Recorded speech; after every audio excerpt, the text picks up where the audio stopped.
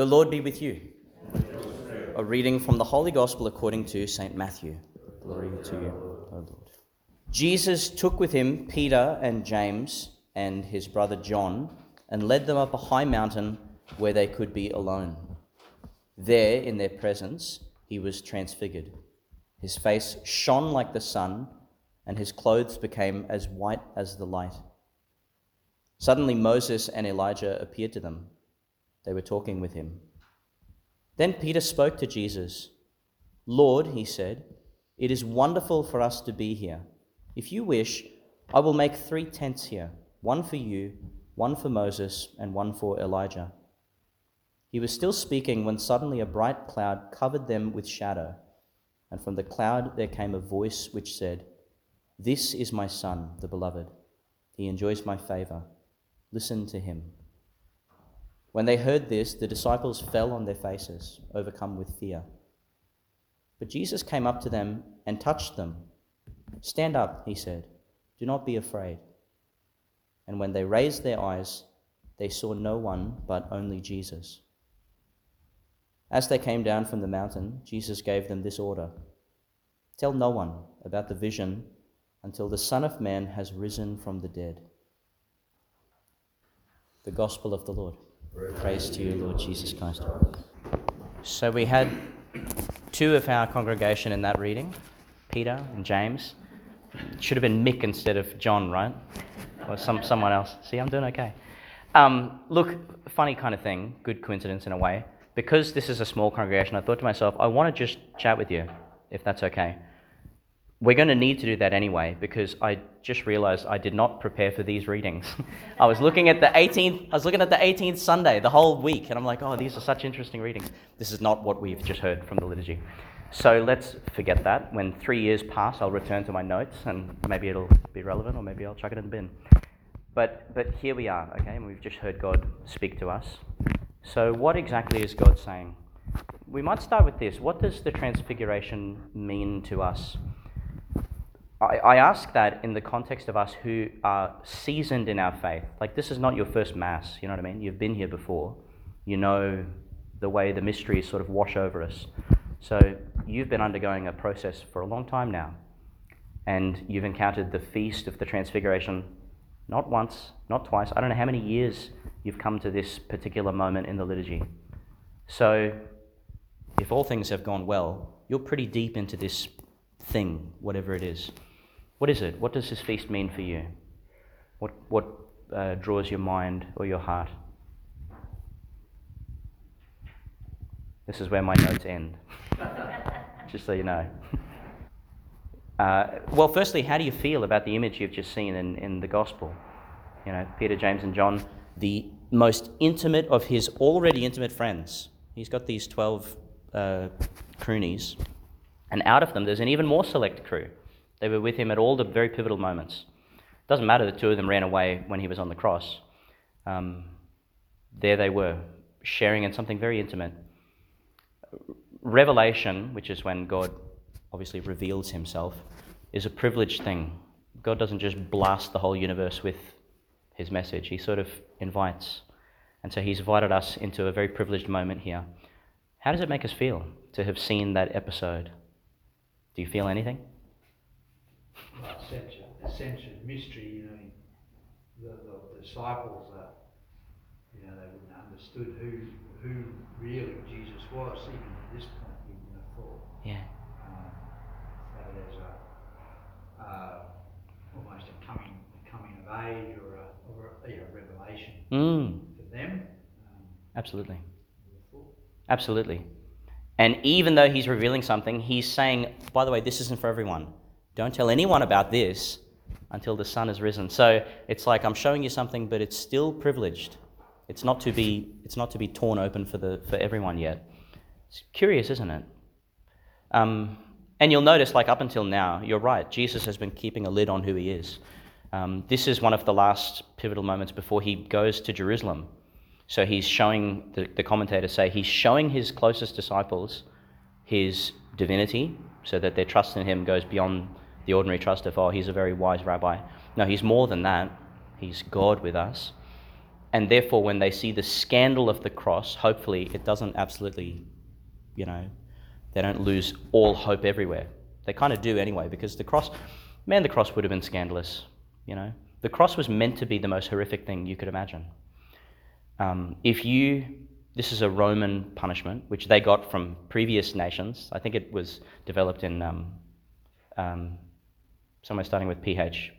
The name's escaping me now. Anyway, it's from there, and the Romans took it, and they really mastered this brutal art. Romans would not crucify fellow Romans because it's far too indignified. If you're a Roman citizen and you've done wrong, we'll just behead you. We'll get it over quick. But if you're a Jew, a dirty, rotten someone from somewhere else, or if you're a Greek, or if you're someone from somewhere not with our national pride, we'll make an example of you. We'll torture you and stretch you to the limit of human capacity, and then we'll string you up and you'll writhe around in pain for the next week or so, and everyone will see it. You become like a flag, a flag of dominance. Crazy, brutal kind of world they lived in, hey? And Jesus submitted to this. And so it would have been so weird for him to say, if you want to be my disciple, you be a flag like me. They must have thought, what are you talking about? What are you talking about? We'll put that alongside this. We're a flag to the world, okay? We're also a light on a hill.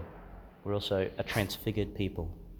The church has many titles for itself, and one of them is Lumen Gentium, which means a light to the nations, a light on a hill. Can't be hidden. The whole world has to see it. A world that struggles with its darkness, with its dark clouds. There's this beautiful, this is obviously a mystical encounter, and it's always got these kind of things that don't fit together right alongside each other. It says they're there, and Moses and Elijah appear to Jesus. Again, the commentators tell us that's representative of everything the Jews knew, all of their revelation, reaching its climax. It's like all the prophets, which they knew, all the law, which they knew. It's pointing to someone, the Son of Man, who has been revealed for them. So they see that, and then as Peter's talking, and he's talking sort of nonsense as usual, it says, a cloud of light descended on them and covered them in shadow. So it was like simultaneously bright and dark, which means it's simultaneously God revealing himself, and that's very confusing. It's not like everything suddenly becomes clear. Everything's even more astonishing. God is really leading them deep into the mysteries. Something that's been striking me a lot recently is that so much of what we do is, I guess you could say, invisible. Think of your value. Think of your worth as a person. Where does it come from? I'm going to say a few things that are really obvious, and I don't need to say it, but I'll say it just to make the point. We could robe ourselves in gold, but that doesn't enhance our value, does it? Obviously. Our value is deeper than that. God has come and touched our flesh, so now the human body itself has infinite value. God actually loves our bodies. Otherwise he wouldn't have been able to enter into this world and take one for himself. And by the way, he takes all of our bodies to himself in the incarnation. Sometimes we think that the incarnation is God coming down and becoming like, a 80-pound little localized piece of flesh. But really, that's not it. The incarnation goes down and goes up again, drawing all flesh to itself. It's in our readings. I will draw all things to myself when I'm lifted up. That's the mystery of Christmas, that all of our flesh is now with Christ, even though we continue our journeys. No, your value comes from your being created in the image and likeness of God, which is an invisible thing. Like science will never... Science has no access to that. I was talking to the kids in the high school, and I was like, science tells you that you're just a kind of bag of carbon. You're very cheap, materially. You're not worth really anything. God has declared what your value is. And the fact that God would rather destroy himself than us tells you, well, if God's infinitely valuable and he puts us higher than him, doesn't that just make your mind boggle? You're infinitely precious. It's impossible to understand, but you are. You're infinitely precious. As we make our journey, which we do, I think Jesus will constantly draw us up these privileged mountains and then back down again. Because the mountaintop is a kind of, I don't know, a consolation in the literal spiritual sense of the word. You're familiar with Ignatius of Loyola's light and dark spirit, the Ignatian spirituality? It's very beautiful. Look it up if you get a chance. But Ignatius was one of our saints who founded the Jesuits, obviously. And his story was that he was a man of worldly priorities. He was a soldier, military man, very successful, loved to go and do battle, loved to go and capture the damsel and, live out the romantic fantasy that he had, that the culture gave him. Our culture gives us romantic fantasies too, so we can't really turn our nose up at him. But he fell for it, hook, line and sinker.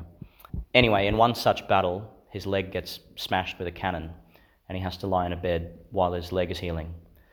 And, he loves all of the warfare type stories, but none of that's available in this little religious hospital he's in. They've got 2 books, The Life of Christ and The Lives of the Saints. And he's like, someone put me out of my misery, please. But he's so bored that he reads this stuff. Long story short, what he finds is that when he daydreamed about warfare and capturing princesses and all this stuff, he felt a whole lot of excitement, like it was really exciting, and he enjoyed that. But then the feeling would leave him empty and hollow, and it would be very distasteful, sort of ugly taste left in his mouth. But by contrast, when he read the books of Jesus and the saints, in the moment he was kind of bored because he didn't really care about that stuff. But it left him with this deep, enduring joy and peace and elation. And he was monitoring this in his heart, and he said, this is pretty interesting.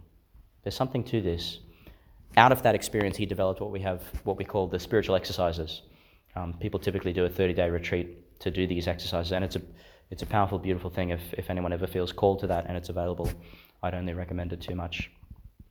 Anyway, one of the rules in the spiritual life is that when God gives a consolation, when God gives a kind of deeply enlivening, let's say, gush of grace on your soul, and it's like a breath of perfumed air,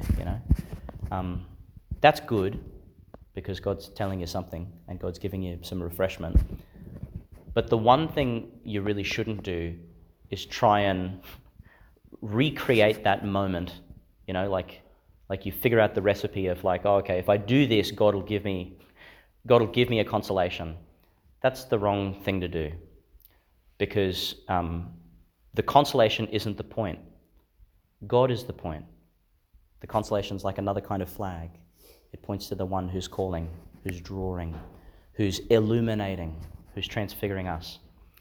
So if we can maybe assent to God doing that in our lives, calling us each by name, calling us up to the mountaintop, saying, come with me, see what happens to me, the high and the low, the bright and the dark, and share in it. When we come to the Mass, the bread is symbolic, obviously, of Jesus, who's the bread of life. But it's also symbolic of us, and we know that, don't we? Because where do these gifts come from? Like, you brought them. They're the fruit of the earth and the work of your human hands. The Mass is your transfiguration. It's you being offered on the mountain of the altar so that you see, as unbelievable as it is, your own figure changing in union with Christ. This is what takes place in our faith. It's wonderful for us to be here.